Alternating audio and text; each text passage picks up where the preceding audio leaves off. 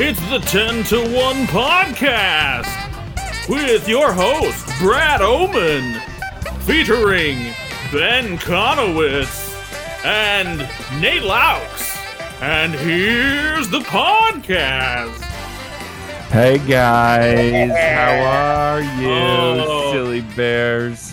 This is going to be a weird episode, just I like have Saturday Night COVID. Live. Oh, there it is. That came You sooner just than came I out with thought. it, huh? I You just got came the- out I with got it. the That Rona.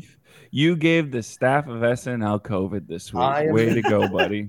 I am the reason For the that season. it had to stop. Basically, Charlie XCX and I hooked up, and that's all I'm gonna say. Gosh, you wish. So we are recording virtually right now. People obviously won't know that because this is an audio podcast, but we're all at our own houses recording because Ben does have the Rona. He's got the plague, and so we're trying to stay as safe as we can. But we wanted to make sure that even though Ben is sick and he's feeling a little bit better, that we still have a good episode for you. And coincidentally enough, that happened to Saturday Brad, Night Live. kind of a weird week, right, Brad? Explain to our listeners if they haven't watched it yet, what happened. So yesterday in the afternoon, around like 2:30 or so, I think, Saturday Night Live sent out a tweet on Twitter saying that they were going to be doing the show without a live audience and with limited cast and crew because of the rising cases that the Omicron variant had been creating for coronavirus. And the New York Post reported that apparently 4 cast members, they didn't say who, had tested positive for coronavirus. And along with that, there were a few other cast members who raised concerns and said that they didn't want to do the show because of how risky everything seemed. And the crew, along with them, were worried about the conditions. And so they decided to pretty much nix the entire show that they had planned. But they still went ahead with a show with Paul Rudd still hosting, and they had 3 pre-recorded sketches finished. And then the rest of it was filled with a few guest star spots, which we'll get to in our breakdown, and some repeat sketches of holiday comedy from previous seasons that seemed like they were handpicked by those who were in attendance. So it was a super weird show. And that's not also Charlie XCX, who was supposed to be the musical guest this week. She announced personally that even if the show had gone on normally, she had to pull her music performance because it required too much crew to be on the set as well. So there was no musical guest. Yeah. Did you get the feeling, because as I was reading some things, it was a very sudden decision. Like they had on Saturday morning early planned on still doing an episode, correct? That's what it seemed like. It's because it sounded like they were even doing a normal dress rehearsal. And then I think that it was a last minute thing to like really kind of pull the plug on the live aspect of the show, with the exception of the stuff that they did in studio on the main stage. Yeah, it was really an odd episode, but I am ultimately glad they ended up having it. What do you think, Ben? Yeah, very, very weird circumstance. It felt like because of the internet and the technology that we're into right now, you can live feed, it's like a live feed of will they, won't they, will this happen?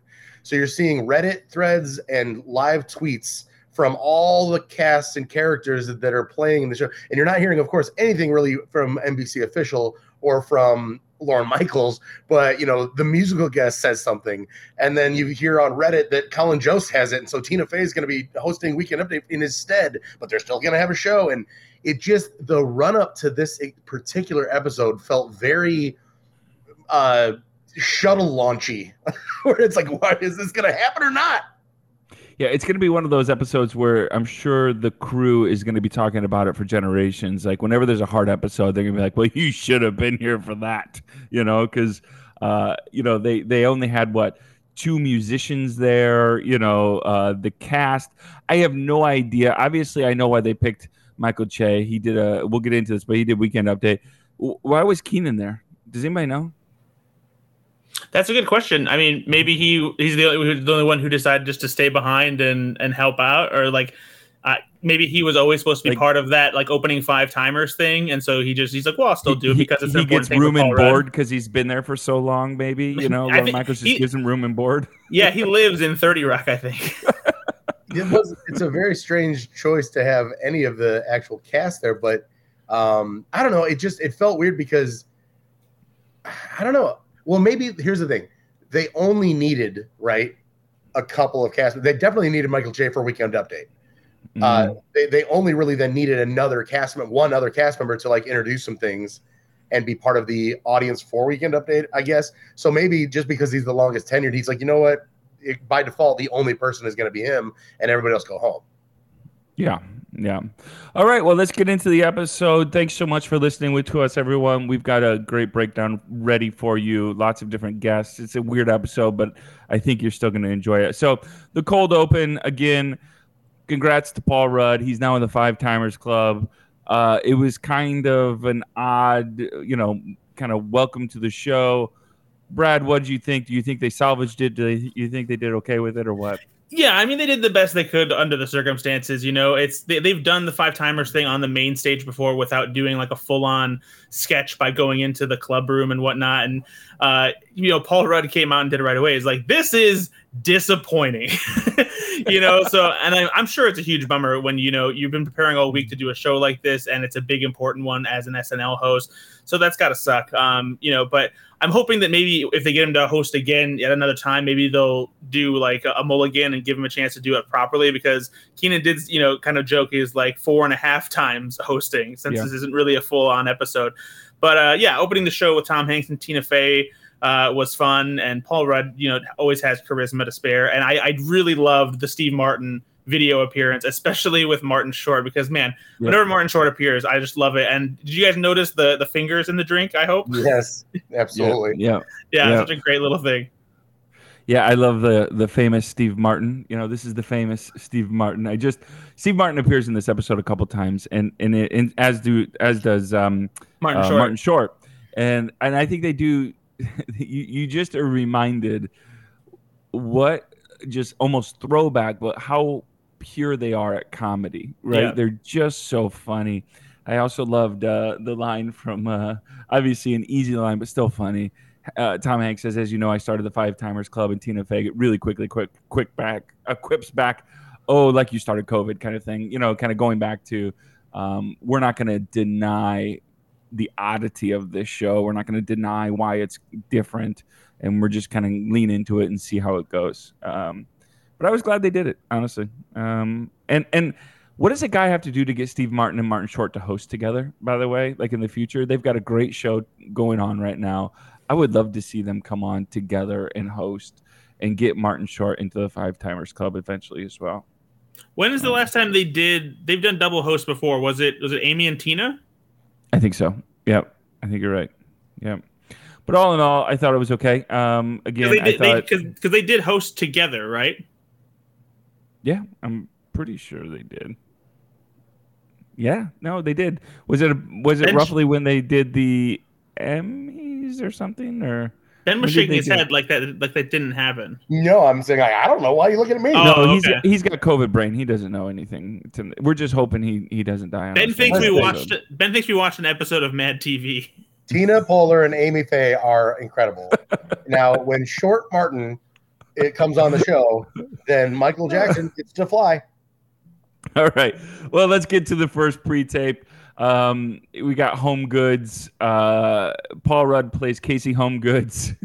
I don't know why that made me laugh so much, but I was expecting something to come from the line where he's like, I basically got this job on merit, and like nothing ever really came of that. It was just a great little bit. Yep. This was good. This was a good pre-tape. Now you guys are both you both have serious girlfriends. I'm married. I have kids myself. For our listeners, you guys both have serious girlfriends. Do your parents ever push you for grandchildren or push your siblings or anything like that? Or is this a foreign thing for you? No, I'm never pressured or like it's never mentioned like as a thing where it's pushed or anything like that. It's been discussed as like to whether or not we want them, but no one's like sitting there, hey, when you gonna pop a baby up in there? Now, do your parents want grandchildren? Again, not to say that they want them from you, but have they mentioned wanting grandchildren? Yeah, for sure, absolutely.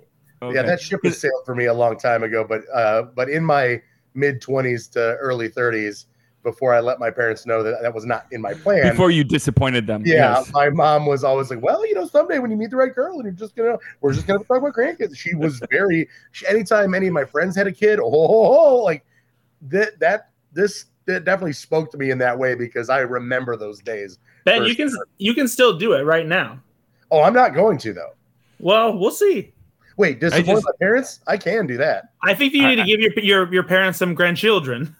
I wrote that down. Aidy Bryant says words in ways that just make me laugh. Right? Like she has that thing that Keenan does that they just have a funny way of just acting. You know what I mean? That just, and so the way she said grandchildren just kept on making me laugh in this.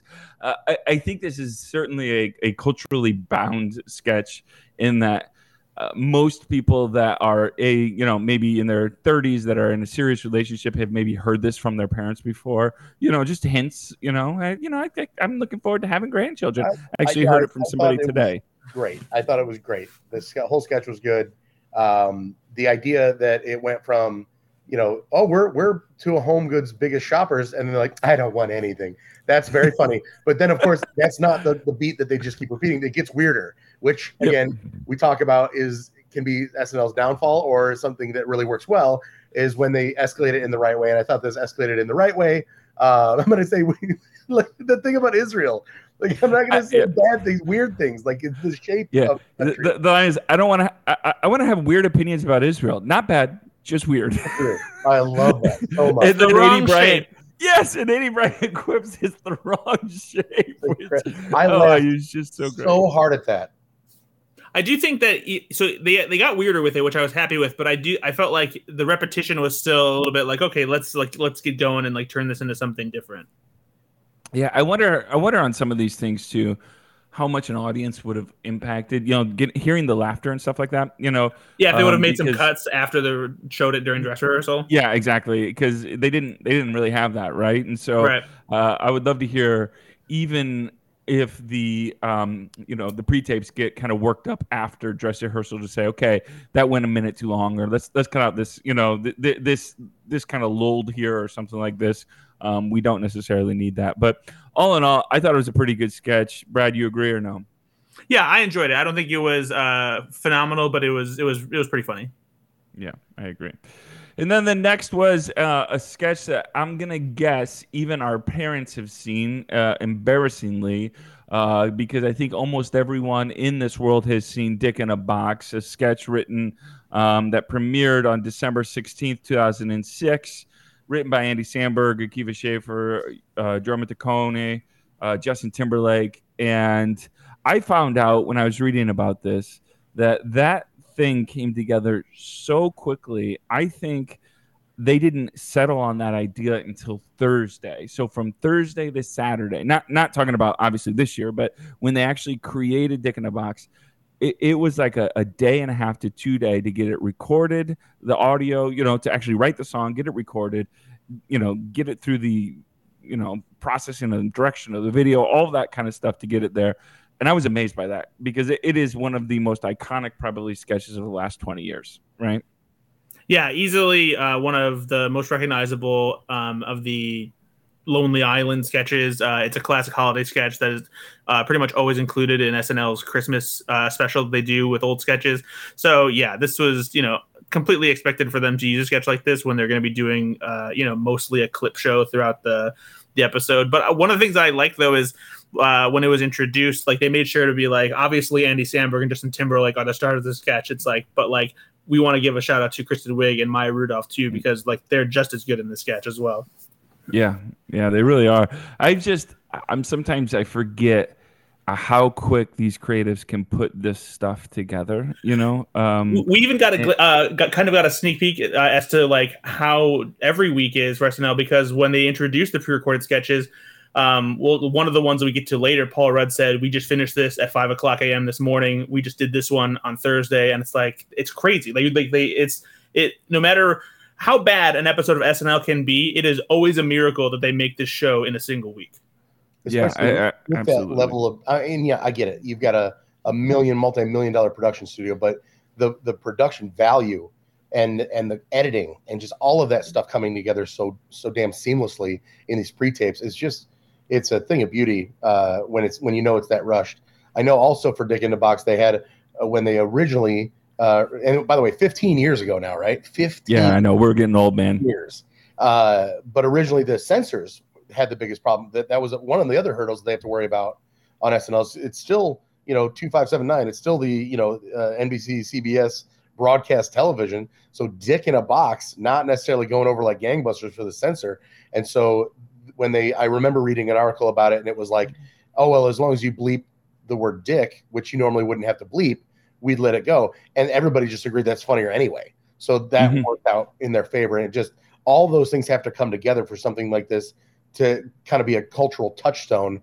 And it really is. And for example, I went over, I think one of the first years that I was with Bailey, we went over to her parents' house for Christmas, and her dad doesn't know me at all, pulls up Dick in a Box with Bailey's brother. And is that awkward watching Dick in a Box with your, kind of father-in-law? Well, no? I will set the stage a little bit. We were talking about funny SNL stuff, and he goes, well, this is kind of relevant. And he pulls it up, and we just watched it and laughed our butts off. I mean, it's just so funny.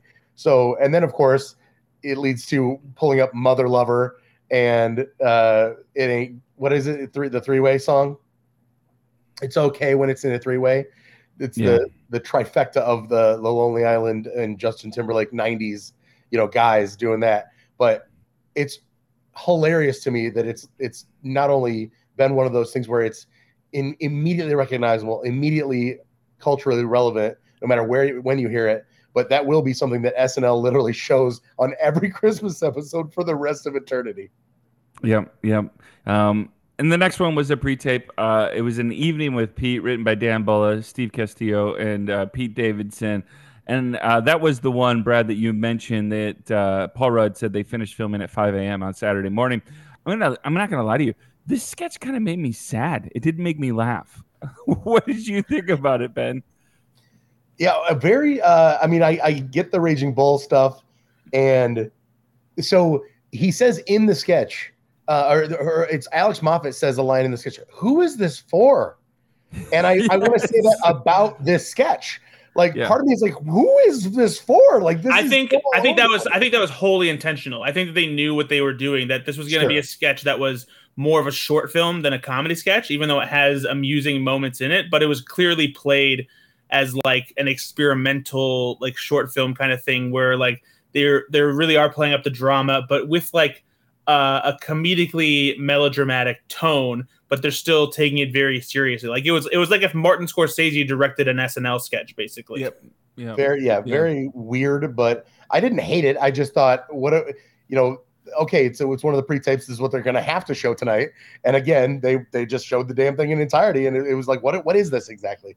Yeah, I guess I didn't hate it either. I was just sad watching it because I thought I was waiting for the comedy, and I'm like, Is Pete Davidson leaving the show? Is this his goodbye or something? Like what is this? And there was never that there was never that part where it's like, oh, there's the joke. It was just like, oh, Pete Davidson's playing a washed up version of himself and he's getting older.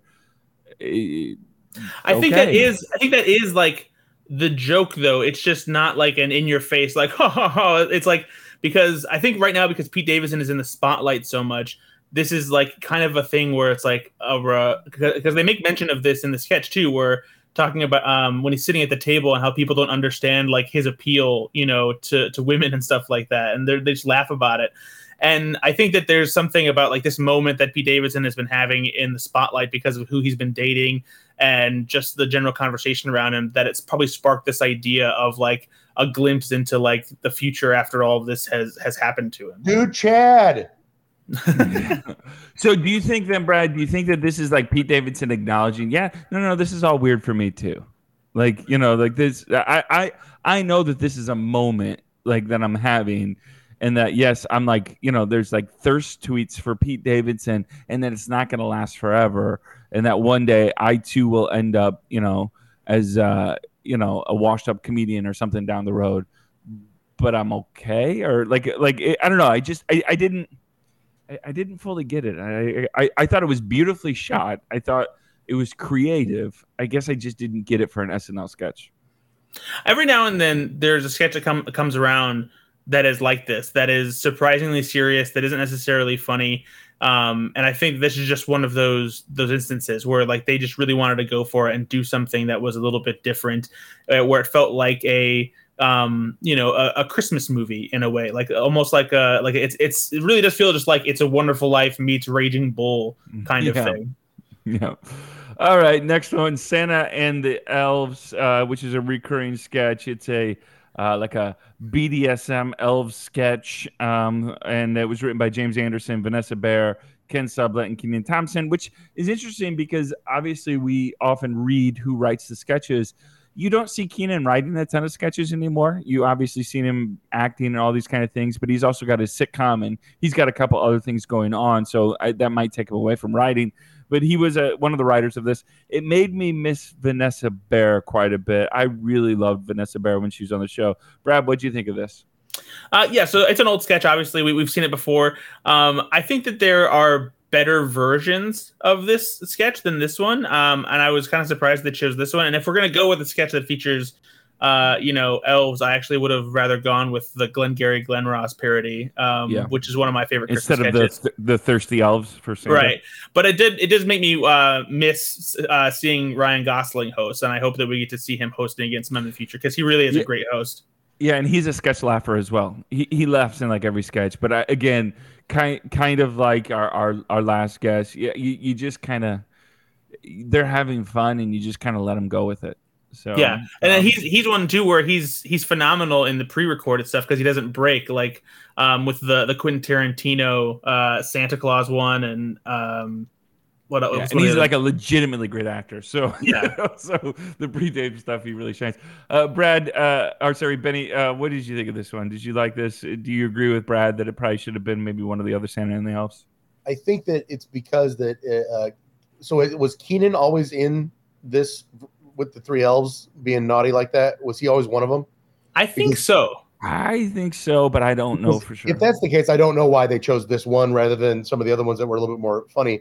If that's not even the limiting factor here, I would have liked to see Santa Baby with Vanessa Bayer and Ryan Gosling when they did the pre-tape and they think Santa's real, and he's like, "Oh, we're gonna meet him." Oh, that's what I was just talking about. The Quentin Tarantino style. Sorry, that's the Quentin Tarantino one you were referring to. Okay, that's a great one. That's phenomenal. Like I would have really liked to see that. I think it's maybe because Kenan was, again, I'm hanging back, I'm hosting with these guys. You know what? Well, that one. That's kind of how I feel like they did it. Like it was the one he got to throw in there. Yeah. Like, I put one of those in there. Yeah, exactly. Maybe. I agree. It's a fine sketch. If I was picking 10 sketches to be on a Christmas sketch, it would not be one of them that I would pick, though. No, Bobby Moynihan as Santa Claus saying, 3,000 years ago, I would have been right there with you. That's a funny bit, but also this is a classic. We don't know how to end the sketch because then he's like, all right, you're all fired. Get out of here. And it just completely upends everything the sketch builds towards because I don't know. It just, if you're going to build that universe, you got to go all the way through with it. And going from 3,000 years ago, I would have been in there with you to you're all fired. It just doesn't make any sense. So I don't know why they chose to end it that way. Just a weird ending overall. All right, this next sketch was the Global Warming Christmas Special, which was a repeat from December 8th, 1990 episode. Tom Hanks introduced it. It was 91, wasn't it? That's what Hank said during the intro. Maybe it was. I honestly, I looked it up, and it said 1990. So maybe Tom Hanks. Any of our listeners, here's the thing: is if any of our listeners are listening and they know for sure, it'd be great. But it was either 90 or 91. It was back in that day that I started watching SNL, actually, because it was all of the people that I loved. Mike Myers, Phil Hartman, Dana Carvey, Kevin Nealon, Chris Farley, these kind of people. Victoria Jackson. Oh, yeah, exactly. Victoria Jackson. I'm a huge Victoria Jackson and Julia Sweeney fan. And I didn't get it. I'm just going to say. And I thought it was remarkably long. I don't know. 10-minute sketch. This was so uncomfortably early 90s long SNL and no payoff whatsoever. I know why they did it. It's probably one of the only times that Tom Hanks back then was in a Christmas episode, right? Like, how many Christmas episodes has he hosted? Maybe none. Maybe that's the only one he was ever around. So they picked it. But that's such a weird sketch from that episode then. Yeah, I think that they could have easily, today they could have cut that sketch down by 5 minutes because there was some stuff that was amusing. I particularly actually enjoyed when they did the gift exchange where the gifts were as if global warming continued with like the goopy peanut brittle and stuff like that. Like that was like an amusing little segment. But yeah, otherwise it went on far too long. And I think that the other problem is, and this is something that can happen with Saturday Night Live sketches over the years, is like it loses some of the pop culture relevance of the time, Well, you know, sure. because like real Ralph Nader is in this sketch, you Yeah. know. And Yes. so like it's little stuff like that of like when they're lampooning certain pop culture figures who aren't as prominent anymore, and the jokes don't land as well because like too much time has passed. So I think that didn't help. And on top of the fact that it was again a 10-minute sketch. Yeah, and it's odd because, like you said, this one, global warming, still a thing, right? So it's not like that topic isn't, but there were so many people in there that aren't things still. And it's not that being a sketch from that era isn't relevant. Obviously, probably 5 years earlier was the Steve Martin's Holiday Wish, and it's still as relevant as ever. It's a great sketch, and we're going to get to that later. But yeah, I didn't love it. I don't know. Maybe I would have loved it in 1990 or 1991. I don't probably think I would. It just didn't hit for me. So weird. The first of 2 Paul McCartney appearances, this one being by Dana Carvey. Yep. Back then, I would have liked to know like how popular Carl Sagan was and that moment, because he was the focal point of the whole thing. And it's like, why? This is so weird. Also, Tom Hanks, sure, that's a good Dean Martin, but a 9-minute Dean Martin impersonation, like that's tough for anybody. Yeah, was Dean Martin still a thing in like 1991? Like Dean Martin is an old dude, so like, was he still around and kicking and like a relevant cultural figure? I just don't know. And I thought when I was watching, I'm like, they reused that costume for Will Ferrell, I think at least a couple times at some point, because that costume that he used was something that I would have guessed Will Ferrell would wear as well down the road. So the main reason that this was Carl Sagan is because Carl Sagan was one of like the early voices speaking out in support of trying to stop climate change. Don't shame Ben and I for not being educated, okay? Don't do it, because it's a bad look on you. All right, Listen, Carl Spigon is my favorite climate change guy. I like him, and Greta Thorne, him. They're both people. Greta Thorne, she's such a powerful young person. I loved when the ghost of Carl Sagan showed up at the end of Ghostbusters Afterlife. Yep. Don't bring this up. This is it for a different podcast. All right. Ghostbusters was great. Pre-tapes. The next one was the Christmas socks. I read a lot online about this, and I'm going to tell you, this divided the fan base. And I was a little sad about this because I loved it, only because, as our listeners might know by now, I'm a pastor. This 90s, like, half talk, half sing stuff is a real thing. And so whoever did this sketch, whoever wrote it, whoever did it, like understood the Christmas shoes new song culture very well. And it was like every Christian song in the 90s sounded like. And so I thought it was funny. It probably could have stood to maybe have 30 seconds or 45 seconds cut out of it, maybe.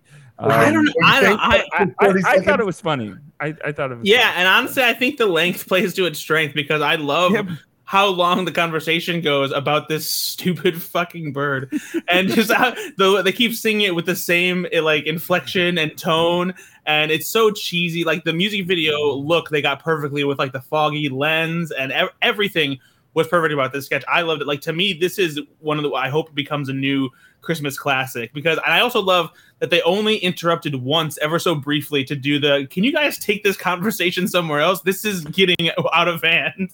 Yeah, so, Heidi Garner was brilliant there. She's like, come on, guys, come on. You know? You had me at Paul Rudd's wig. What a terrible, awesome wig. I don't know why they decided that that's the look, but they're like, because they played his character as not creepy, but just earnestly as a part of this. Well, because it's the hair. That's like a 90s like haircut. It's so bad. 90s, also 90s Christian kind of, you know, where it was they were kind of getting into a little bit of rock music, but not a little really, bit edgy. But they still had 4 or 5 people singing because you know there's safety in numbers. That really worked for me was when they would do these little things where so like right before they were maybe going to end it, he's like, let me tell you, like, let me ask you one more question, and he like rips the $20 bill back. Did you see that? Like, he's like, just let me ask you this one last question. And so it's very jarring, and to keep the bit going, and that's what I really love about this sketch, because there's these little things in there that keep it going. Now, I will say it towards the very end, when the bird came in and everything, that got a little too much for me. I tossed my hat in the ring there, like, I'm all right. Nope, I loved it. I loved that they had TJ Rocks come out and be the band. I also love the A.D. Bryant's entrance too. Like when Paul Rudd says that he's his son's friend, she's like, "Well, yep. I don't like that." Yes, I thought A.D. Bryant was brilliant. I'm honestly, I am so happy that we all agree that this was a decent sketch, if not a good sketch. Because, like I said, I was reading so much hate for this sketch on Reddit and other places. I'm like, oh man, I must be off on this, because I just again, maybe if you don't understand the thing they're parodying, if you don't understand the thing that they're bringing into it, the culture, well, it's not as funny. Again, maybe that's our problem with the sketch before this, with the global warming, Carl Sagan stuff. But I just, as a pastor, as someone that's been in this culture for so long, I just thought it was brilliant. It was funny. Paul Rudd was great. Yeah, I just thought I loved it. So kudos to them. Good sketch. Yeah, more good than bad there, guys. But still, I'm going to pull the plug right on the bird. I that's where it lost me. Okay, the last 45 seconds, cut it for Ben. All right. Yep. The next one was one of the most iconic, I think, Christmas sketches they've had. I remember this is probably one of the first Christmas sketches I remember, honestly, for SNL. Is Steve Martin's Holiday Wish. It was written only by Steve Martin, broadcasted first on December 6, 1986, according to Wikipedia. I'll say this. This is a perfect SNL sketch. It is someone going up, being funny, and just owning the stage. It's not a complicated set. It's not, there's just a guy, a chair, and some incredibly funny dialogue and really well done, just comedy placement. I love it every time I see it, and I've seen it probably 1,000 times. What do you think about this one, Ben?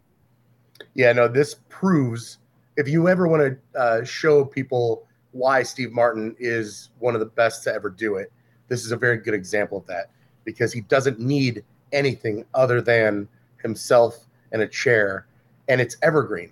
Like there's not one topical thing in here. It's perfect. It's perfect. Literally, yep. You could show this in 2090, and it's still getting $30 million a year. Is probably still going to be a lot of money, even then, especially tax free. So it's just. It really, the way that he bounces the rules around, like, well, the first one, second, fourth, well, actually fourth, and the kids. And yeah, the thing about the kids, whatever. Just the way that he can do it is better than most people on this planet. And I will never not laugh at that. It's absolutely perfect. And it's such good cultural comedy too, right? It's like, it's such a good state of, or kind of comment on like how we really are. We really want to be generous. I want to be the person that wants to give the children the money. But I also am realistic, and I kind of want the $30 million myself. So, Brad, do you love this sketch, or is your heart made of stone? No, I love the sketch. I've always loved this sketch, and Steve Martin is probably one of like a very few like people I think who could pull this off. It's perfectly his style of comedy. It's dry until it gets like a little bit silly, but not silly like to the point where it's ludicrous. It's just him sitting here having this philosophical debate with himself about the things that he really is asking for Christmas. And just once he starts debating it with himself, it's just, it's so good. Yeah. Especially when it comes right in, right at the end, you think it's almost over. No, vengeance upon my enemies. Dang it. Because that's such a brutal thing, but he's like, oh, I almost forgot about that. How could you possibly forget about that? Oh yeah. I was so glad they included this, because it should be required viewing every year if you're an SNL fan, because yes. It is. It's not just a perfect Christmas sketch; it's a perfect SNL sketch. It is what this show is about. It is comedy gold, and so And again, people don't often, I think understand how brilliant Steve Martin is because he plays such a good straight guy. He's done a lot of films that he's not necessarily Will Ferrell silly in. I mean, he can actually do some stuff, the Father of the Bride stuff that's not, necessarily slapsticky, but he's just so funny. I love him so much. He's just one of my favorites that's ever done it. So the next one was Holiday Pageant, written by the Seth Meyers. You probably, Brad, know him as a late night host, but you might not remember he was actually on Saturday Night Live for a season. So yeah, because I'm 5 whole years younger than you. So Holiday Pageant, Seth Meyers, Martin Short, and Paul McCartney guest. It originally aired from December 15th, 2012. So 9 years ago, if my math is correct. It was introduced by Kenan Thompson. Has a lot of people in it. Has Thompson, Sudeikis, Cecily Strong, Martin Short, Paul McCartney in it. And then I don't think I was a little confused because I watched some of the sketches on YouTube, which didn't have all of the sketches.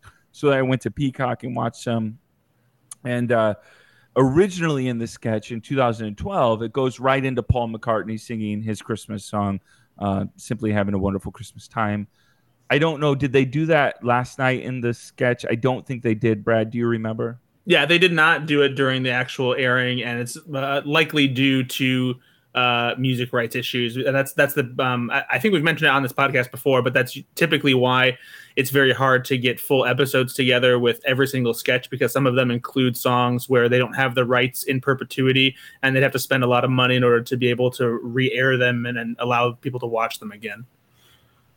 I was listening to the Scrubs podcast, and the guy that makes Scrubs, I can't remember his name. He makes Ted Lasso as well. Bill Lawrence. Yeah, thank you. Bill Lawrence was saying, put some respect on the man's name. Hey, I'm really sorry because I do love Bill Lawrence, but he was saying that a lot of the Scrubs episodes that are online now don't actually have the original music, and the original music was so important to creating the show originally.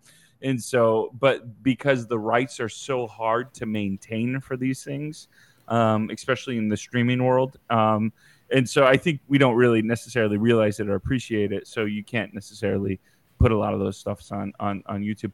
What did you think of this sketch, Ben? So Martin Short screaming at one of the most famous men to ever walk the earth will never not be funny. Like, it just won't ever not be funny. So I take all the conceit and the construct of this away, and it's built upon the fact that you're going to see Martin Short unload on a Beatle. And good Lord, that's all you need to see. Merry Christmas. I'm in. I love it. And I especially love that Paul McCartney doesn't break. He's just sitting there, just kind of holding, like waiting to hit the triangle, and just like lets it happen.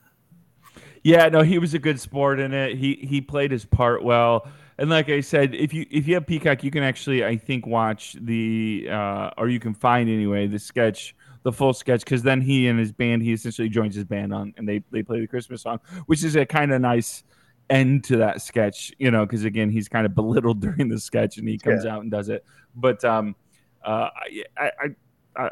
love Martin Short. I love Paul McCartney, so I kind of like the sketch, and Seth Meyers. Well, wait, I think there's a future for you in comedy writing. So way to go, buddy. North Pole News Report, written by Mikey Day and Streeter Seidel. It was a repeat from December 21st, 2019. So one of the more recent repeats, introduced by Tom Hanks, and it had Eddie Murphy in it. Did you love this Eddie Murphy sketch, Christmas sketch, Bradford Oman? It doesn't matter if I love this sketch. Thank you. Perfect. No, I do like this sketch a lot. When Eddie Murphy came back to host SNL, it was a big deal, and they did a lot of good sketches in that episode. And this was a particularly funny sketch. Like, it's perfect Eddie Murphy energy through and through. The way he yells throughout the entire broadcast, and it's just it's a cute sketch too. Like the way that they bring the horror of a news event like that's happened to like the Christmas village in the North Pole. It's a great. Our peppermint blood is on your hands. Yeah.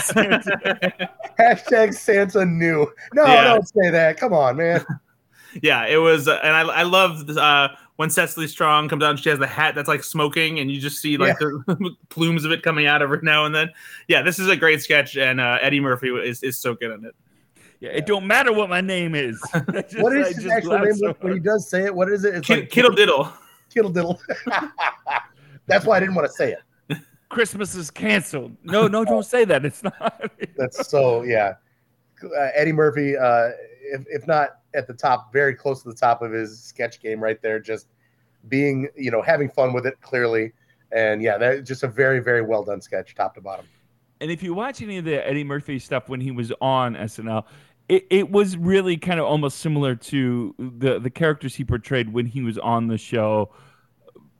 Over the top, funny, really great one-liners, and it was just I loved it. I honestly forgot about this sketch, so rewatching it was great. And it was only aired 2 years ago, but I thought it was hilarious. I loved it.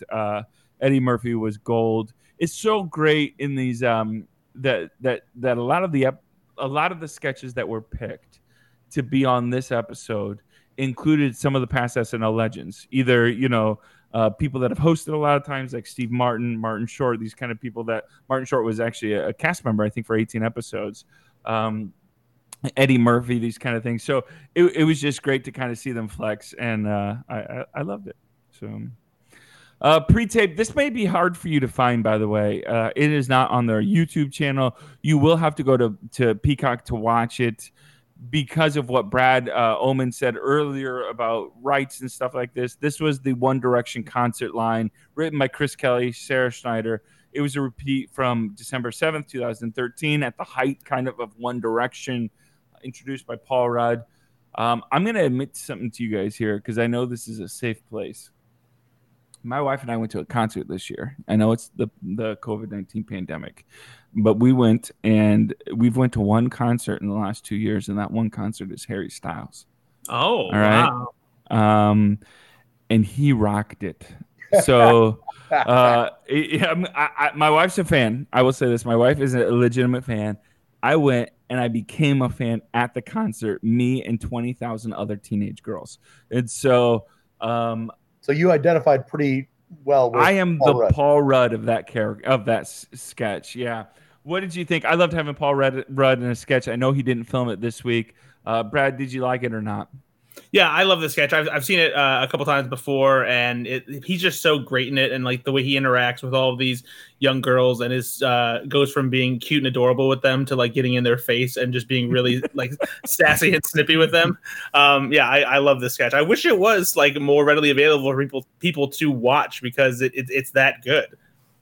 Yeah, it's a little bit kind of like when I talk about film, Brad, and then you like have to correct me because I'm an idiot, and it's like, no, that's not the way it is, Nate. Let me tell you exactly how it is, Nate, because you're an idiot and you're playing the Paul Rudd character because you know so much more than Ben and I do. Ben, did you love this sketch? Yeah, it all falls to Paul Rudd's ability, kind of like Peyton Manning throwing footballs at kids and making it earnest, like making it real. That only works if you're all in. And so if Paul Rudd is 2 inches from a little girl's face telling her that she's wrong and you're never going to be, like that is hard to do, I'm sure. And you're not even Zayn Malik's type. Oh my God. I want to know how many times he broke or the girls broke, or the outtakes for that must just be fantastic. So kudos to them for pulling that off. Cause I was cry laughing watching that. I mean, it was so funny. Yeah. I thought it was great. It was another one I hadn't seen, or at least I don't remember seeing. So it was good to see it again. It was like it was new for me. So I really enjoyed it. Finally, we got 2 more sketches of the night, pre-tapes, both of them. Now that's what I call Christmas. And I think this was put in because the people at SNL listened to this podcast, and they heard me last week talk about my not necessarily love for Jimmy Fallon. I don't have a ton of love for Jimmy Fallon, and so they wanted to put him in there to show that he actually has a ton of skill at impressions, and he does. So this was a repeat from December 21st, 2013, introduced by Tina Fey, and it was essentially just Jimmy Fallon and some of the other cast members flexing their muscles on what they can do with impressions. They weren't long impressions. They were short. What did you think of this one, Brad? Did you like this? Yeah, I actually love when they do sketches like this, and they do the cavalcade of impressions just for brief little snippets, especially when it's music based, because there a lot of the cast members are really talented at doing stuff like this, and it's just great to see the lineup and what they can do when it comes to this kind of comedy. And this was something that Jimmy Fallon did excel at for sure. There are several other iterations where he's done sketches just like this and played a variety of music personalities. Yeah, I agree. I think I do like him more in pre-tapes, and stuff that he's doing, because he's a gifted impressionist. He really is. He's got a gifted. The thing that drove me nuts about Jimmy Fallon is, and it's the same with watching the Tonight Show. He's a laugher on things that you shouldn't laugh at. Like it's not that funny. You're making it seem like it's funny. It's not that funny. Like you're gasping for air at something that your guest said that's only nominally funny, and that's okay just to chuckle. You don't have to give your guest the pleasure of being hilarious. It is a very strange thing that he's kind of leaned into, where it's like, if Paul Rudd is on his show and Paul Rudd says something like, so there I am in Altoona. Altoona. Yeah, yes. What the hell is wrong with you, Jimmy? That's the setup. It's fine. Sorry. Yeah, no, I agree. So you've noticed this too. It drives me crazy because you don't have to do that. You're a naturally funny person. Yeah. I know Jimmy Fallon's a big listener of this show. Yeah. So tone Jimmy it down. Fallon, you're a naturally funny person. You don't have to prove yourself to anyone. All right, buddy. I love you. He's great in the pre-tapes like this. This is fantastic. I'm like Brad said. I'm all for when anybody they're like, okay, here's 16 impressions set to whatever theme, let's go. And that's a great way to do that. Also, it reminded me of like the one with Billy Joe Armstrong. Who was that cast member? I don't even remember his name. Oh, God. It is. That creeps me out because I used to know back in the 90s, I could have told you everybody's name that was on the show. Yeah, because he used to do a John Cryer impression. That's like one of the things that I remember him. It's John Milheiser. John Milheiser. Wow. Yeah, and it was good to see Brooks Wheelan as Slash. Final sketch of the night, the pre-tape TV Funhouse, Christmas Time for the Jews, written by Eric Drysdale, Julia Klausner, Scott Jacobson, and most importantly, Robert Smigel, one of the greatest sketch writers of all time on SNL. I love this. It's a classic. It was a classic the first time I saw it. I knew it was going to be a classic. I've got Jewish friends that resonate so deeply with this sketch because especially where we're at in the Midwest, where a lot of the Jewish communities are smaller and they live in predominantly Christian areas. So, they get used to celebrating a lot of the same holidays that Christians do. And again, so it's a great play on someone that grew up in a predominantly non-Jewish area celebrating Christmas. And it's beautiful animation, beautiful song sung by what is that? Love. What is her first name? Say for me. Say for me. What is her name? Who sings that song? Say for me. Courtney Love. No, it's like the old school Christmas singer. Who is it? I want to hear you keep going with it. I want to hear you come up with more. Say for me. Billie Eilish. You guys are the worst. It's how do you not know this? You're the one that doesn't know this. Darlene Love. It's Darlene Love. You guys know this. Darlene Love that sang it. Good. Well, because she's like an old school singer that sings Christmas songs. How did you not know that? I did not know that. In you. I learned something new today, Nate. Thank you. Admittedly, a lot of the old classic Christmas songs, I will always confuse who is singing which song. Really? Yeah. Like between like Dean Martin and Frank Sinatra, or like Darlene Love? Yeah, like whether it's Bing Crosby or Andy Williams or anything like that. Like I know that they have distinct voices, and I'm sure anybody who is very familiar with like that time and those singers would be able to distinguish them. But like for me, it's just generic Christmas noise when I hear those classic songs, and I'm not ever differentiating between like, oh yeah, this is Bing Crosby, or oh yeah, this is Frank Sinatra. Yeah. Darlene Love performed and like kind of brought to life the song "Christmas Please" or "Christmas Baby Please Come Home." That is like her song, and so it's very much, if you listen to that song, you'll tell it's her voice. and it's her voice in the sketch. She does a great job. Anyway, all that to say, Brad, what did you think? Yeah, this has always been a favorite of mine since I saw it for the first time. I'm not sure if I saw it when it premiered on actual SNL or if I just started becoming familiar with it because of the Christmas specials and repeats and stuff. But as a big fan of the Rankin Bass Christmas specials, like Rudolph the Red-Nosed Reindeer and Santa Claus is Coming to Town, I love that they do the stop motion animation for this. I love that the music is that classic doo-wop kind of Christmas song style, and it's just very funny. It's true to life. Like it's that funny because it's true kind of thing. And I also loved when Tina Fey introduced it to. She's like, "Can I say Jews?" This is something that they do so well on the show, which is to take every element so seriously except for the words, right? So the production value and the melody and the song and everything is exactly as it should be, and it's so serious and it's so well produced, and then it's comedy. So this speaks tremendously to SNL's strength. Yeah. So I want to say too that it was December 17th, 2005. This sketch is also 16 years old, which is crazy to me because... Wow, was 2005 really when this premiered? Yes, it was. Wow, 2005. I was thinking this was like a mid to late 90s sketch. That's crazy. Oh, you thought it was even older. No, it was 2005. I remember I watched it live when it was on, and it was great then. It's still great now. I'm so glad they included it because it's just a phenomenal sketch. It was also animation. Cool to see them reuse the TV Funhouse opening, but apply the rip to the modern Paul Rudd bumper, which was pretty cool. Yep, agreed. So that is our sketches for this weird kind of unconventional episode. MVP, Kenan Thompson. Yeah, I was going to say, guys, do we even have an MVP for this episode? I'm going to give it to Paul Rudd because Paul Rudd, worked his butt off for an episode this week, and he didn't really get to do anything.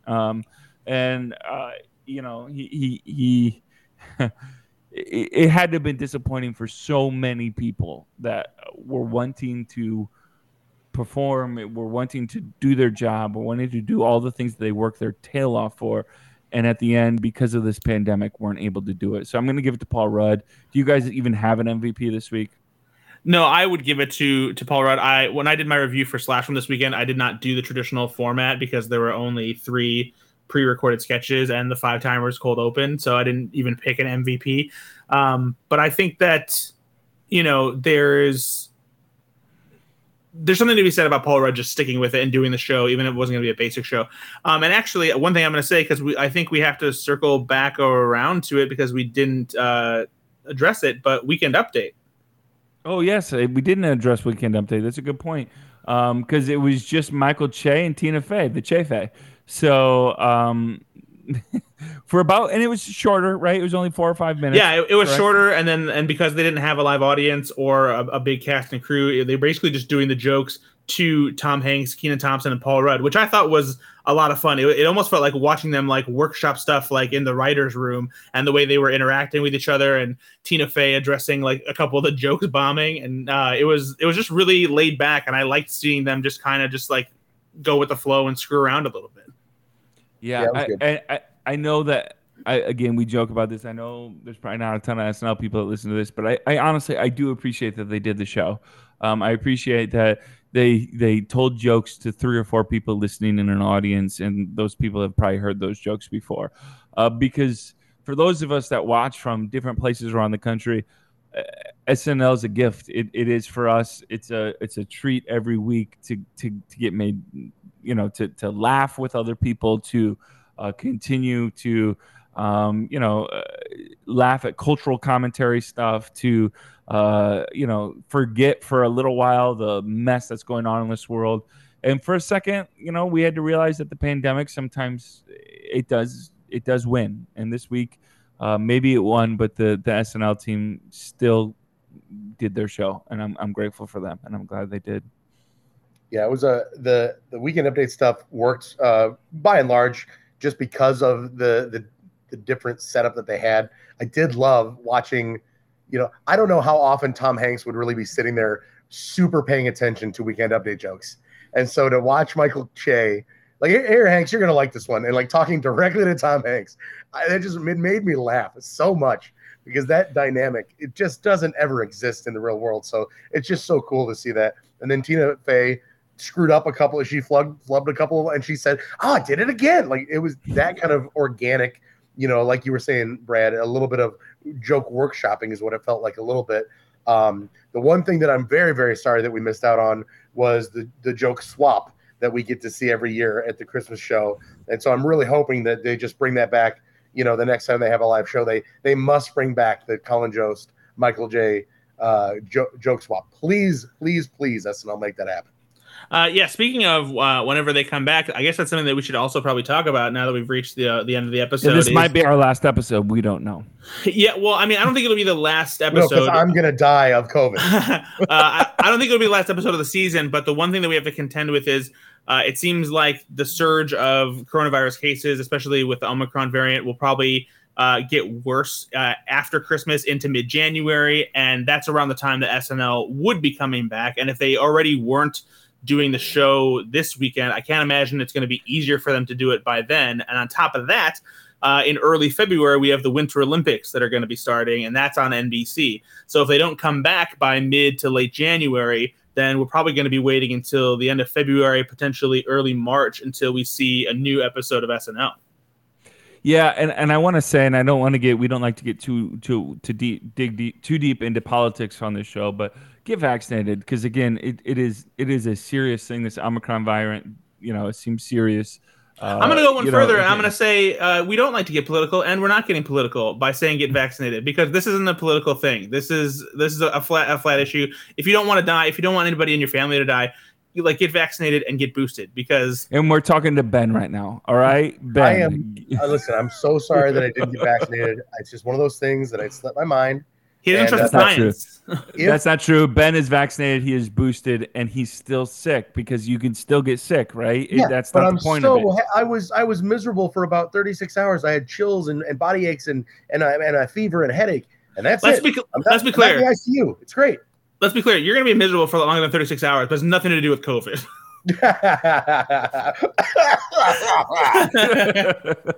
No, but again, guys, I am so happy that I got the vaccine, got the second one, got the booster, and this is a blip on my radar as far as health concerns. So it really does make a difference. Get out there and take it from me. It was so miserable for 36 hours, and I was vaccinated.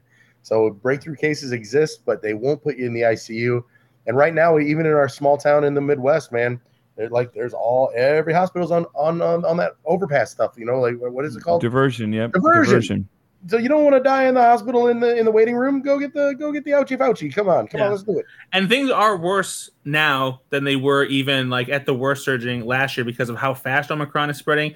And if you can't tell that, this past week alone on our staff at slashfilm.com, we had several times when people were like, shit, I have to go get tested because I just found out my roommate has COVID, or I was in contact with somebody who had COVID. And back then, I barely knew anybody who had ever come into contact with anybody who had COVID. And part of that is because I know a lot of people who are playing it safe and everything, but also just because it's spreading fast and quickly among people, who hadn't gotten it yet. So just be safe, be careful. And hopefully we'll be back sooner than later for new episodes. And that's the thing is, we'll figure out something else to do. We'll watch previous episodes. We can do some other stuff. We're going to keep this podcast going regardless. And just follow us on Facebook. We got a new Twitter page. Brad, where can people find you? Always on Twitter at Ethan_Anderton. You can also check me out at slashfilm.com, where I do written reviews of new episodes of SNL most of the time, unless something stupid comes up.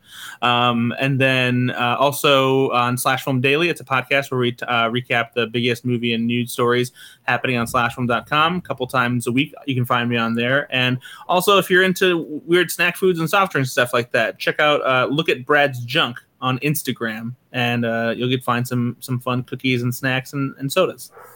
Insert 80 Bryant. I don't like that. Ben Conowitz, where can people find you, buddy? Oh, they can find me quarantining until after Christmas. So have a great holiday season, everybody. And, if you can, hug your people, because, I'm going to be quarantining through Christmas. I'm not going to be able to see anybody, And I'm gonna miss you guys.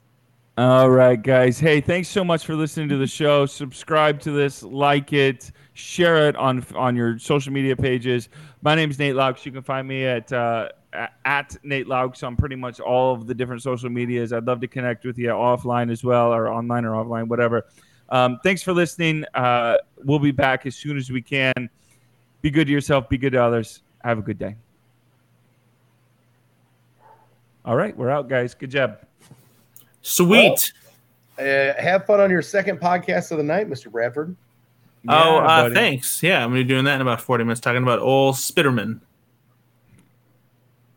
All right, yeah, we'll talk this week and figure out what we're going to do. Like I said, hopefully we'll get some answers from SNL, kind of what's going on with them, and we'll figure out what we'll do after the first of the year for podcast shows. You know what I've been doing today, for real? What? For the first time in, I want to say, 5 years, I sat down and I played about 6 hours straight of Civilization. Did you love it? I'm turning it on right now. As soon as I get off this podcast, I'm going to play for another 6 hours.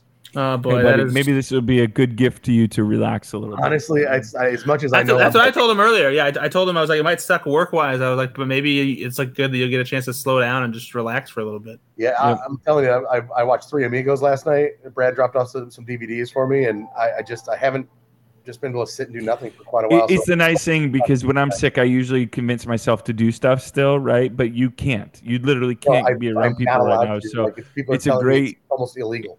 Yeah, it's a great time, Jen. If you can't do it, just actually use the time to relax, invest in yourself, and take care, man. All right, guys. Well, I love you both, and I'll talk to you very soon. All right, bye, boys. Bye, everybody. Bye.